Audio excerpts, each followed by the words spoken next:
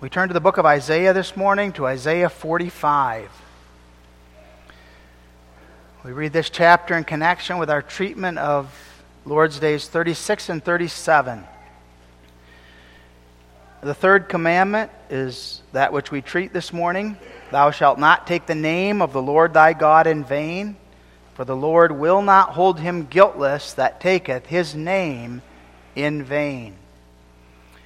We hear the inspired word of Isaiah 45. Thus saith the Lord to his anointed, to Cyrus, whose right hand I have holden, to subdue nations before him, and I will loose the loins of kings, to open before him the two-leaved gates, and the gates shall not be shut. I will go before thee, and make the crooked places straight. I will break in pieces the gates of brass, and cut in sunder the bars of iron. And I will give thee the treasures of darkness, and hidden riches of secret places, that thou mayest know that I, the Lord, which call thee by thy name, am the God of Israel. For Jacob my servant's sake, and Israel mine elect, I have even called thee by thy name. I have surnamed thee, though thou hast not known me. I am the Lord, and there is none else. There is no God beside me. I girded thee, though thou hast not known me, that they may know from the rising of the sun and from the west that there is none beside me. I am the Lord, and there is none else. I form the light and create darkness. I make peace and create evil. I, the Lord, do all these things. Drop down, ye heavens, from above, and let the skies pour out righteousness. Let the earth open, and let them bring forth salvation, and let righteousness spring up together. I, the Lord, have created it. Woe unto him that striveth with his Maker. Let the potsherd strive with the potsherds of the earth. Shall the clay say to him that fashioned it, What makest thou? Or thy work, he hath no hands? Woe unto him that saith unto his father, What begettest thou? Or to the woman, What hast thou brought forth? Thus saith the Lord, the Holy One of Israel, and his Maker, Ask me of things to come, concerning my sons, and concerning the work of my hands, command ye me. I have made the earth, and created man upon it. I, even my hands, have stretched out the heavens, and all their host have I commanded. I have raised him up in righteousness, and I will direct all his ways. He shall build my city, and he shall let go my captives, not for price nor reward, saith the Lord of hosts. Thus saith the Lord, the labor of Egypt, and merchandise of Ethiopia and of the Sabaeans, men of stature, shall come over unto thee, and they shall be thine. They shall come after thee, in chains they shall come over, and they shall fall down unto thee. They shall make supplication unto thee, saying, Surely God is in thee, and there is none else. There is no God. Verily, thou art a God that hidest thyself, O God of Israel, the Savior. They shall be ashamed and also confounded, all of them. They shall go to confusion together that are makers of idols. But Israel shall be saved in the Lord with an everlasting salvation. Ye shall not be ashamed nor confounded, world without end. For thus saith the Lord that created the heavens, God himself that formed the earth and made it. He hath established it. He created it not in vain. He formed it to be inhabited. I am the Lord, and there is none else. I have not spoken in secret, in a dark place of the earth. I said not unto the seed of Jacob, Seek ye me in vain. I, the Lord, speak righteousness. I declare things that are right. Assemble yourselves and come. Draw near together, ye that are escaped of the nations. They have no knowledge that set up the wood of their graven image, and pray unto a God that cannot save. Tell ye, bring them near. Yea, let them take counsel together. Who hath declared this from ancient time? Who hath told it from that time? Have not I the Lord? And there is no God else beside me.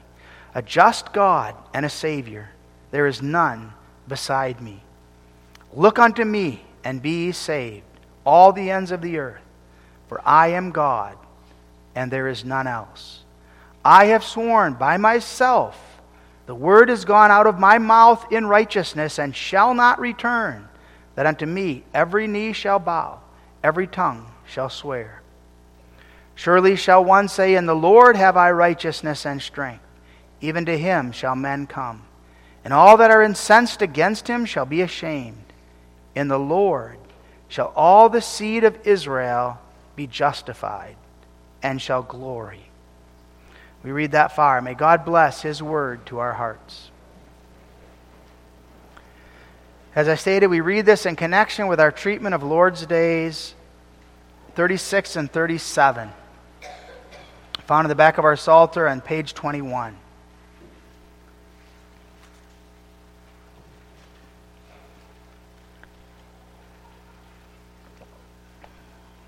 Question 99, what is required in the Third Commandment? That we, not only by cursing or perjury, but also by rash swearing, must not profane or abuse the name of God, nor by silence or connivance be partakers of these horrible sins in others. And briefly, that we use the holy name of God no otherwise than with fear and reverence, so that He may be rightly confessed and worshipped by us, and be glorified in all our words and works. Is then the profaning of God's name by swearing and cursing so heinous a sin that His wrath is kindled against those who do not endeavor as much as in them lies to prevent and forbid such cursing and swearing? It undoubtedly is. For there is no sin greater or more provoking to God than the profaning of His name. And therefore He has commanded this sin to be punished with death. Question 101. May we then swear religiously by the name of God? Yes, either when the magistrates demand it of the subjects, or when necessity requires us thereby to confirm fidelity and truth to the glory of God and the safety of our neighbor. For such an oath is founded on God's word, and therefore was justly used by the saints, both in the Old and New Testament. May we also swear by saints or any other creatures? No, for a lawful oath is calling upon God, as the only one who knows the heart, that He will bear witness to the truth, and punish me if I swear falsely, which honor is due to no creature. Beloved in our Lord Jesus Christ, God calls us to confess one only true and living God, to worship Him in the manner in which He has commanded in His Word, and now to honor His glorious and holy name. That's the relationship of the Third Commandment to the other of the commandments. God reveals His names to us so that now we can honor and reverence Him, and so that we can give Him the worship that is due unto His holy name. The names of God are a manifestation of His greatness, His majesty, His power. As those names come to us, the Lord of hosts, the Almighty One, Jehovah, the Bible reveals concerning Jehovah God His greatness and His majesty through those names. Now the temptation is great that we take what we know about God and then we seek to use it against God. Rather than using what we know about God for His glory, we now try to make ourselves look better, and we try to puff ourselves up and put ourselves above God. This is the depravity of our human nature, and it's the depravity that's revealed against others in our lives. We take what we know about others, and instead of using it to praise God for them and for the place that God has given them, we try to use it against them and try to use it in such a way that we make ourselves look better than they. This is a serious sin into which so quickly and easily we fall. We slander, we envy, we backbite instead of esteeming and thanking God for the gifts that God has given and worked in another. This sin starts with a low view of God. And that's what we want to focus on this morning. God in the Third Commandment stresses that we need to reverence Jehovah. We need to stand in awe before this great and glorious God of our salvation. And the whole of our life is to be lived as before His face and for His sake. So that how we work, how we go to school, what we do in our homes, every decision that we make is made in connection with God, the glory and the greatness of God, and our attitude toward Him. How we use the gift of speech is going to reflect our thought and our confession concerning God and concerning His place in our lives. And so God stands before us with a revelation of His name. And now the question that God directs to us is this: how are you making use of that revelation? How are you giving me all the glory, all the praise that is due unto my name? With that knowledge that you have concerning who I am and my glory and my greatness. Does your life reflect it or not? Beloved, this is a very personal matter between us and God. Our walk and our conduct is going to reflect either a low view of God or it's going to reflect awe and reverence toward the living God. Now we know that there are brash violations of the Third Commandment that we are aware of and that we see in the world about us and we ourselves can fall guilty to.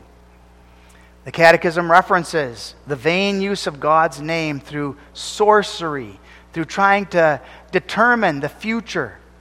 People call on God's name to try to figure out how their lives are going to be directed and how they can then try to determine what's going to happen to them tomorrow.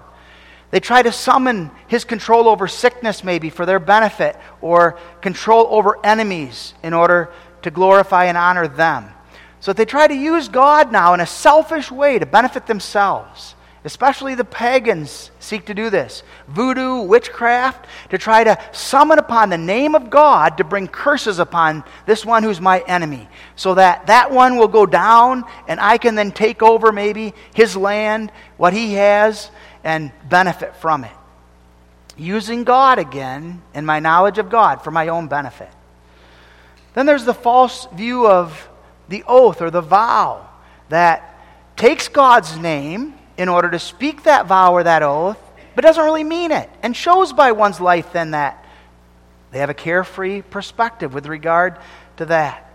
Rather than seriously calling upon God as the one who knows my heart and alone is able to assist me in keeping that vow, I now blatantly transgress that vow and show then a low view of God and a low desire to esteem Him and to honor Him in my life. There's the wicked cursing and swearing. How tragic that comes on our lips. Our spouses, our parents, our children maybe caution us and say, you ought not talk that way. And yet, we continue to take God's name in vain. And as a result, we reveal then what's in our heart. We don't esteem God. We don't hold God in high regard and reverence. We're willing to use His name flippantly and lightly. Then there's the thoughtless use of God's name. That probably is that which is the greatest temptation for God's children. That we take God's name in prayer, in song, but we don't really think much about God and about His glory. There's a thoughtless use of it. Instead of our taking that name on our lips and then reflecting in our walk and our conduct in awe and a reverence, we do it flippantly, thoughtlessly. We confess the name of God, not with joy and with thanksgiving, but we do so in a manner that mocks God. Beloved, by God's grace, as His children, we take up His commandments. We confess with the psalmist, "How love I thy law." We've been delivered from the bondage of that law. We know now the victory that's ours in Christ, and we desire, with hearts of thanksgiving, to live before our God and rightly to adore Him as the great and glorious, holy God of heaven and earth. And so we look at the third commandment, noting first the basic principle, secondly the prohibition, and finally the demand. The name of God is holy. That's the basic principle of the third commandment. God comes before us with a revelation concerning His glory and His honor through His names. And those names are holy. When we talk about the name of someone, we do so in very different senses. Sometimes we talk about the name in terms of the identity. We're just talking about the specific title that identifies that person as who that person is. At other times we talk about the name as the reputation of that person. So that, does that person have a good name in the community? Does that person have a good name in the workplace perhaps? Now the Bible teaches that a person's name and a person's person are indispensable. You can't separate them from one another. Proverbs 22 verse 1, a good name is rather to be chosen than great riches.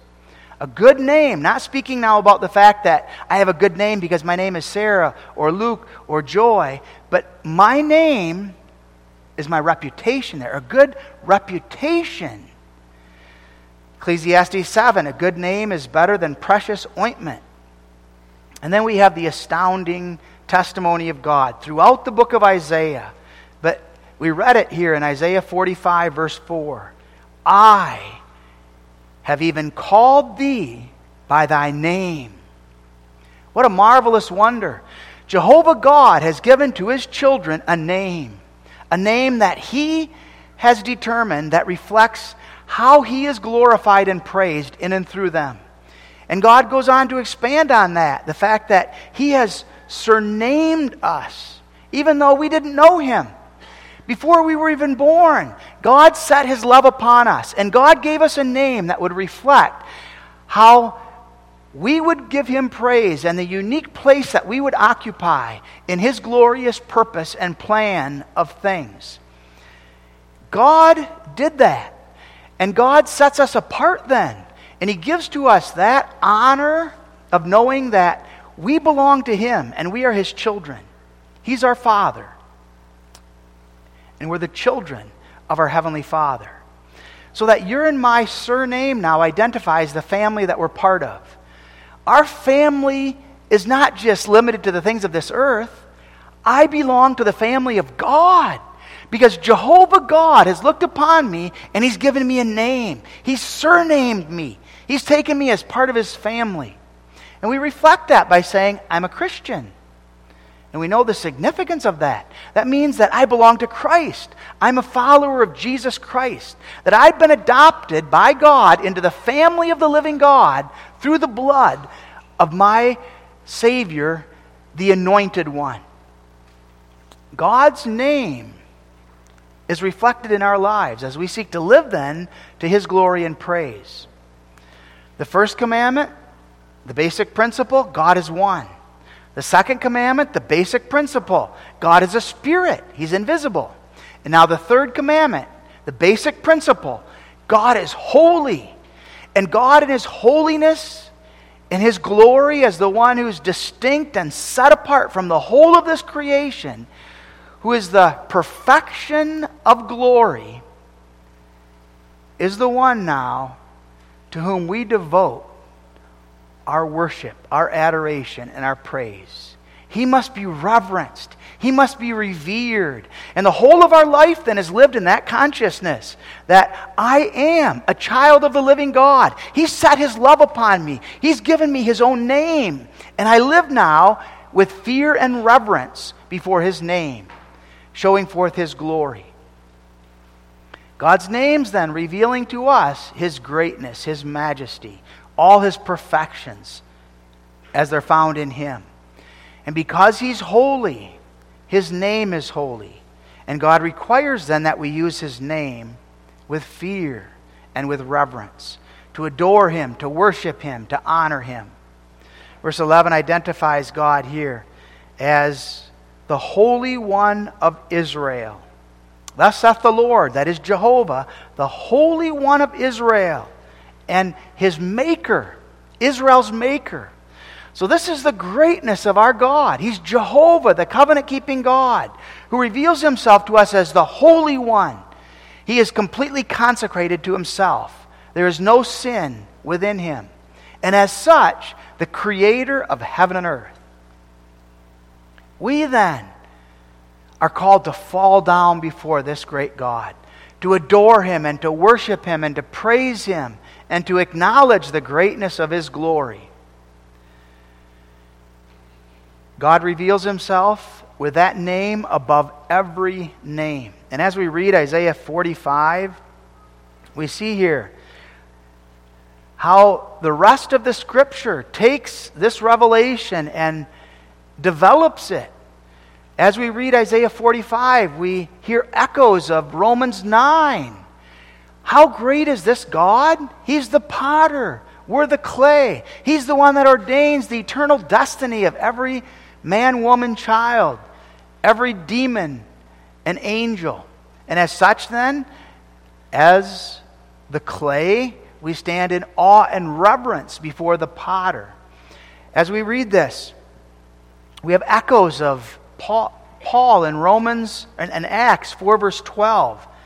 Neither is there salvation in any other, for there is none other name under heaven given among men whereby we must be saved. God speaks of the fact that I am Jehovah. There is none beside me. I am the one alone through whom there is salvation. And that name, as Acts 4 verse 12 sets forth, is the name of Jesus especially. God reveals Himself through Christ.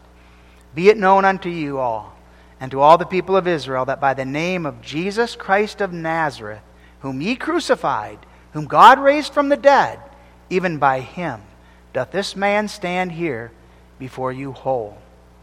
Peter and James, reflecting the wonder by which God had raised that one, and testifying that Jesus Christ and His name, as that name above every name, is worthy alone of worship. And so God comes to us, beloved, and God says, this is who I am. You know the greatness of my glory. It's been revealed to you, not only in my word, but I've written that word upon your heart. And I've given you to know how great, how majestic, how powerful I am. And I've given you the gift of language. And now, your calling is to take that gift of language and the names that I've given concerning myself and to live before my face, giving me all the praise and honor that is due unto me. Love me with all your heart, mind, soul, and strength. Glorify and serve me. Use your lips to reflect the reverence and the awe that is due unto this great, glorious God, who is the creator of all things, whose love is from everlasting to everlasting, and who has taken you and given you a place now in His glorious family. As the redeemed, sanctified children of God, we fall on our knees and we reverence this great God. We take the names that He's given us and we now seek to use them in a manner that reflects worship and praise and adoration.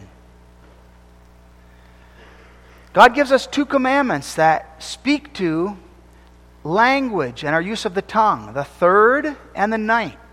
Here in the 3rd commandment, God speaks to how that language is to protect His name and to exalt His name.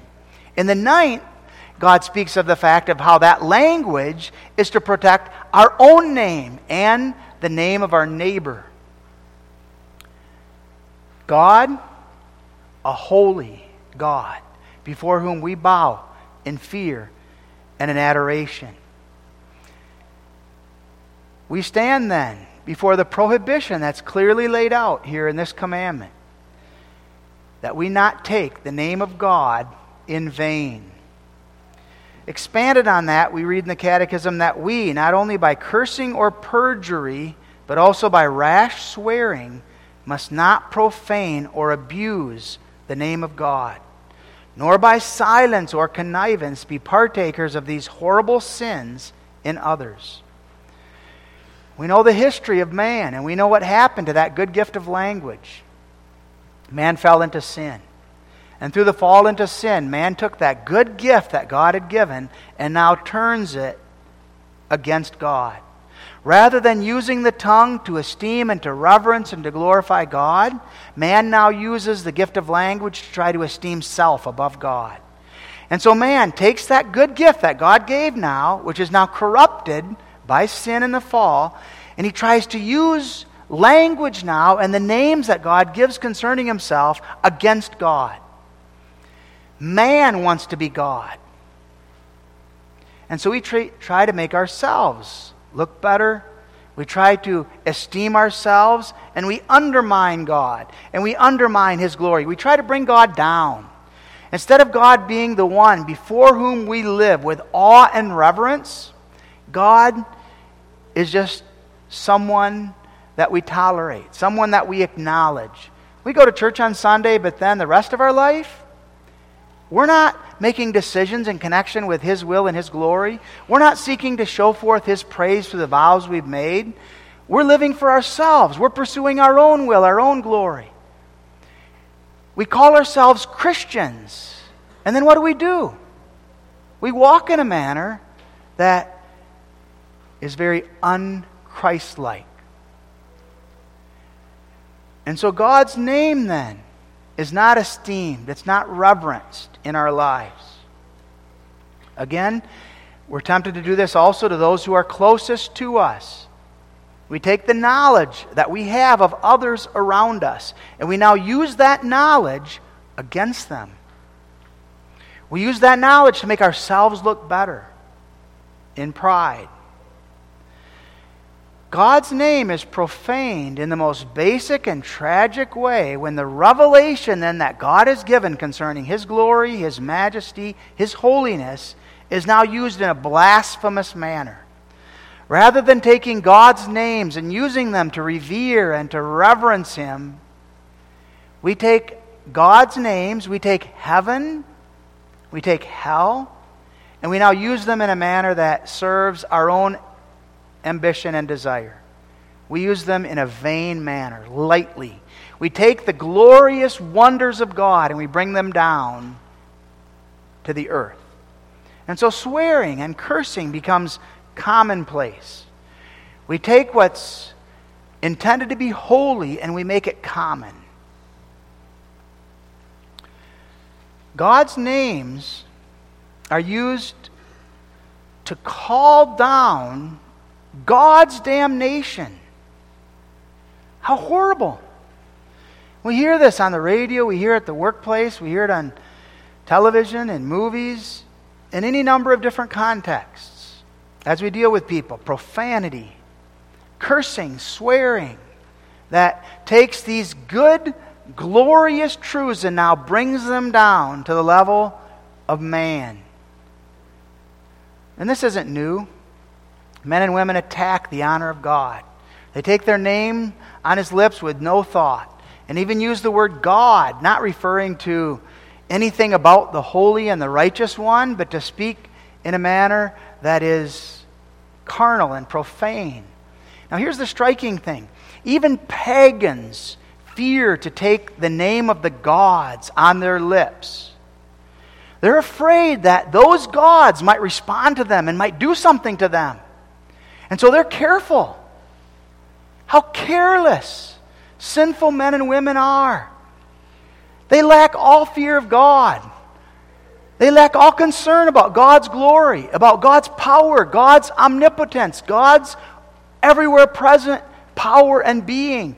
And with a spirit of bold opposition, they think that they can take God's name on their lips and they can use it in a common, vain manner without any consequence. Others do so without even thinking what they're doing. Now, it's easy for us to listen to that language and start talking like these people. We start using God's name, God's glory, heaven, hell, in a flippant manner. And we become guilty of the same sins of those individuals. Are we living in reverence and awe and using our language to reflect that glory or not? And then we become hardened to it. We hear it so much, we start using it on our own lips, and we start talking like those individuals. Beloved, the Catechism directs us here to stand up for God and to stand up for His glory. I am the Redeemer. I am the Creator. I'm the one that has given you my name.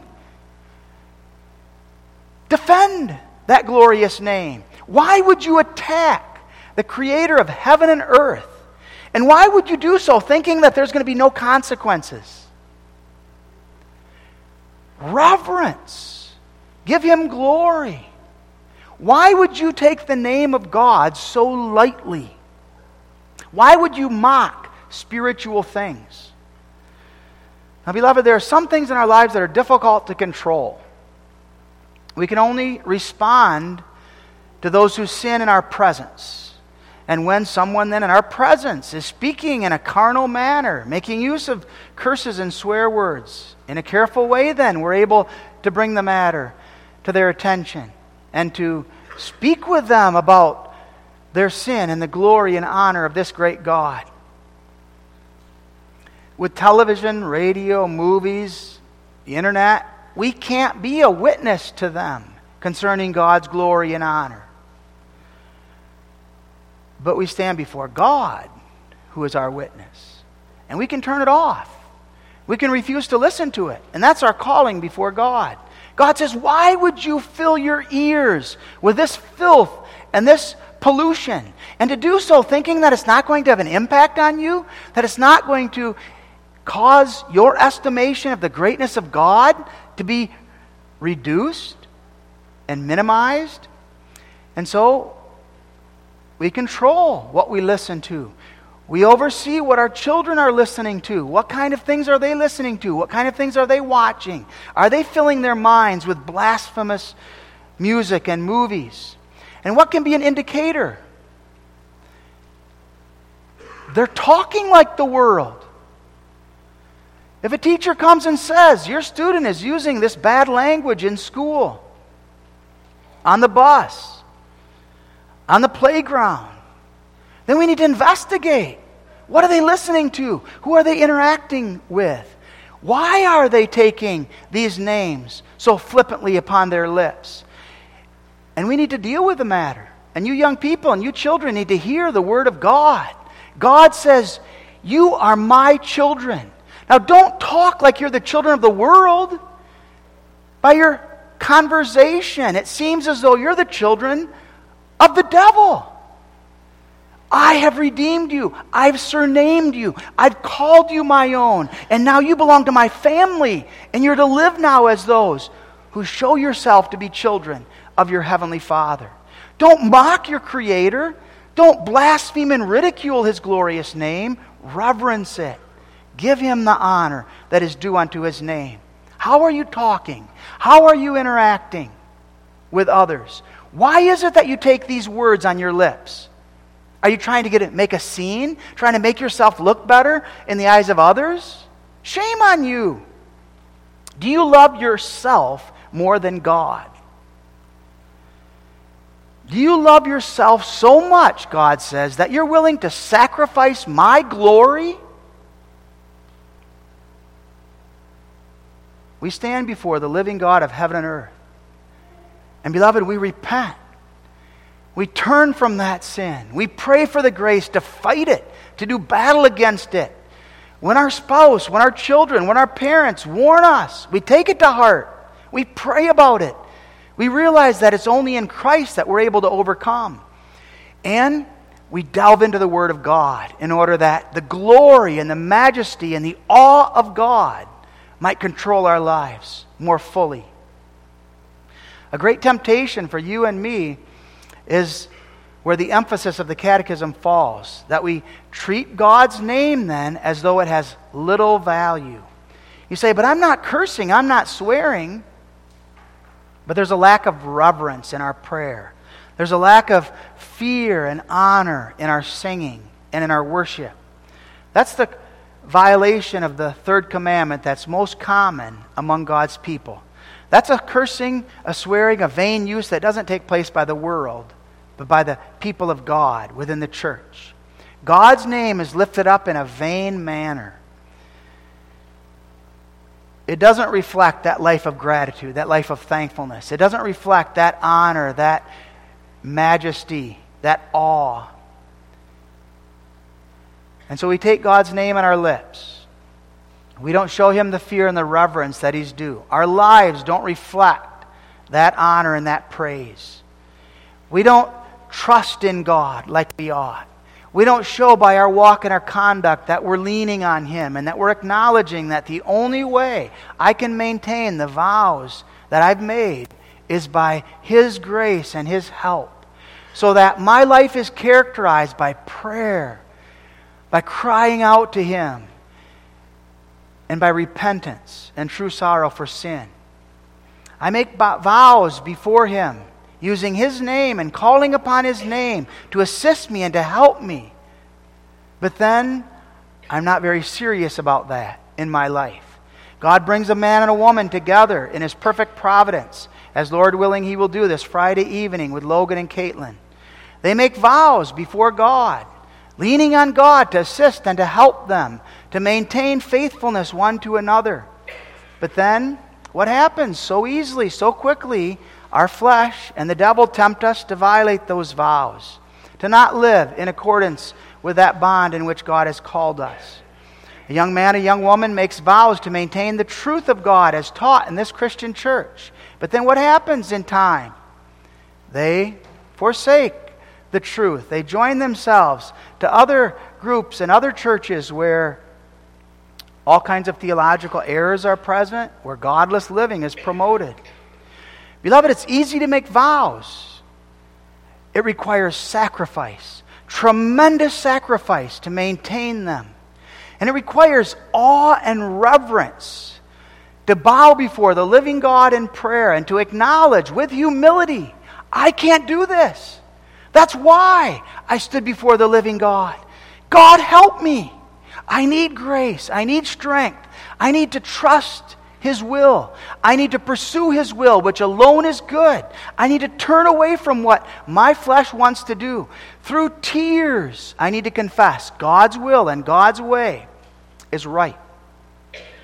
Too often, beloved, we show a vain use of God's name, and God's name then becomes meaningless in our lives. The name of God does not result in godliness and holiness. We're not committed to maintaining that reverence and that awe that we ought. And that's what happened in Israel. God repeatedly had to come through the prophet Isaiah and other prophets to Israel to leave them without an excuse for this grievous sin. God has to come to them and say, look at you. Look at how you're living. Look at how you're conducting yourself. Don't you know who I am? Don't you know what I've done for you? Don't you know the wonder of who you are by my grace? I have made myself known to you. I have revealed myself as creator, and you've mocked me. You've ridiculed me. You've rebelled against me. And you've taken my name and you've brought it down. And you're using my name now to justify the grossest of sins. God speaks sharp judgment on those who violate God's name and use it lightly. And beloved, we hear that. And we're thankful for the wonder by which God forgives His elect remnant. And God works in us the grace to know His blessedness and to live in repentance and true sorrow and to pursue His will. We confess when we make vows and oaths and when we take God's name on our lips. Punish me if I swear falsely. Punish me. The living God of heaven and earth is the God who is able to punish a man like no one else. He sends that one to everlasting destruction in hell. Sin makes it so that we're liars. We don't speak the truth. Out of our mouth come all kinds of lies. And that's what makes the vows and the oaths necessary. Profaning God's name with regard to the oath or the vow comes so natural for us because of our sinful natures and because of the lies that are inherent within us. We're inclined maybe to swear by something other than God. That's what the Pharisees were doing. Swear by the temple, swear by the gold of the temple. And they were using that to try to do, in essence, what children sometimes do. Cross your fingers, then you can tell a lie. Justify telling the lie. If you're crossing your fingers, then it doesn't matter. God says, you're men and women of the truth, and you need to tell the truth in what you do and what you take up. And know that God is the searcher of the hearts. He knows what's right. He knows what's wrong. And therefore, you call upon Him as the judge who will judge your heart. Second, there's that false swearing called perjury, where we are called perhaps to give a witness to a certain account, and we don't tell the truth. Maybe our child is involved. Maybe it's someone that we know. And so instead of telling the truth, we lie because we're concerned about the consequences on someone else. Finally, there's the rash oath. That is, we're guilty of saying, I swear this. And how often don't we get caught up in that kind of language? I swear it's true. I swear I said this. I swear they did this. Sometimes your children do that. You shouldn't do that. That's a violation again of God's great and glorious name. God says, tell the truth. And when you're living a life of truthfulness, you don't have to be constantly taking God's name on your lips and swearing this or that or the other. We honor one another's word. And this is why, too, we understand it's wrong to join societies that would require such swearing of an oath. Rather than an oath that's to God and on the basis of His name and for His glory, there's a temptation to take oaths that have to do with organizations or exalt organizations above the truth. The Lord will not hold him guiltless. Many look at profanity today as very trivial. We don't, because God does not. He whose tongue is vibrating with cursing and swearing is unclean. His mouth reveals what's going on in his heart. His focus isn't on God. It's not on God and His eternal word. His focus is on self. And without repentance, he faces the judgment of God in everlasting destruction in hell. And here's the tragedy, beloved, in part, from a human perspective. This is a temptation, a sin, for which there is seemingly such little gain. Now I speak again foolishly, but from the perspective of other commandments, if I steal, at least I get something. If I murder, I perhaps accomplish something that I desired in getting rid of someone that was in my way. But what do you gain by cursing and swearing? What benefit is there from an earthly perspective even? Rather than extolling the Creator, we treat Him like the Jews treated Christ. Crucify Him, is our response. And that profanity affects others. It corrupts our neighbors. It corrupts our family. It encourages others around us to use language that's not with awe and reverence. And so notice the appropriate nature then of the penalty as well. Those who pretend there is no God, those who take God's name lightly, who use that name flippantly, who think that they can escape the Creator of heaven and earth, God says, you won't. I am the one who will hold you accountable. And I will require of you that you will give satisfaction. Beloved, the only place that we can cling to is to the cross of Jesus Christ. We take the threat that's connected with this commandment and we bring it to the cross. And in Him we have forgiveness. In Him we know the wonder by which He has given us everlasting righteousness. We stand as redeemed saints who fall in reverence and awe before our God, delivered from the corruption and given to know the joy and wonder of life with God in glory. And so we hear God's command that we use the holy name of God no otherwise than with fear and reverence, so that he may be rightly confessed and worshiped by us and be glorified in all our words and works. The whole of our life lived before God. I'm an adopted child of the King. I've been brought into his family. I take upon myself the name of my eldest brother. I'm a Christian. And the whole of my life now is lived in the consciousness of what that means. That name of God touches my marriage. That name of God touches my responsibility toward my children. That name of God touches my calling as to how I work. That name of God touches the decisions that I make in my life. It touches every single aspect of my life. How I live, how I play. It affects all my recreation. It touches everything. It touches my life on Sunday. It touches my life on Monday, on Friday night, on Saturday night. This is because God has made me who I am by grace. And I carry now that glorious name of Christian. And I call God my Father. And I stand before him in the awareness of who he is, his glory and his majesty. And I delight in him. And I want to extol his name. I want to reverence him above all else. And I know, instead of dealing with me as I deserve, this Jehovah, my covenant-keeping God, gave his own Son, Jesus Christ, to die in my place.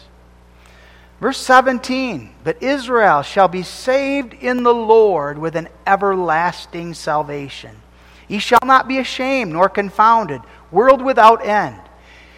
Jehovah God has saved you with an everlasting salvation. It can't be broken. It can't be lost. It's everlasting. And you will never be ashamed. You will never be confounded, world without end. God glorified his name on the cross when he cursed his own Son for your and my vain use of his name. And Christ took that curse perfectly upon himself, and he paid the price that you and I deserve. Death and hell. And Jesus brought glory to the name of God by maintaining God's name with reverence, perfectly, obediently. God determined that he would glorify his name through the wonder of election. Necessarily, election of some means then that others are passed over. They're reprobated. God's name is exalted through the wonder of election. And Jesus is the elect who walked that perfect path of obedience as the representative of all of God's own. And he redeemed you. He redeemed me in order to bring us into the family of God so that we might know the name of God as our own. I have known thee, God says. I have named thee. I have surnamed thee. And the work of Jesus Christ enables us now to praise him with tongues that have been redeemed, with lives that have been touched by the wonder of his grace, so that the prophetic office is renewed now in my life. I'm a prophet, priest, and king. And as a prophet now, I sacrifice. As a priest, I sacrifice my life in the service of my Lord and King. As a prophet, my language, my tongue is that which speaks to the glory and honor of God. We walk before God with the spirit of verse 24. In the Lord have I righteousness and strength. In verse 25, in the Lord shall all the seed of Israel be justified and shall glory. Beloved, when that confession lives in your heart, then you awe and reverence God. You stand before God with the glory that is due unto his name. And when you sin, you repent. You cry out in mercy and you long for the grace and strength that he alone can give to use his name rightly. Now, what about oaths? Are oaths allowed? And the Catechism says yes. when the magistrate demands it of the subjects, or when necessity requires us thereby to confirm fidelity and truth to the glory of God and the safety of our neighbor.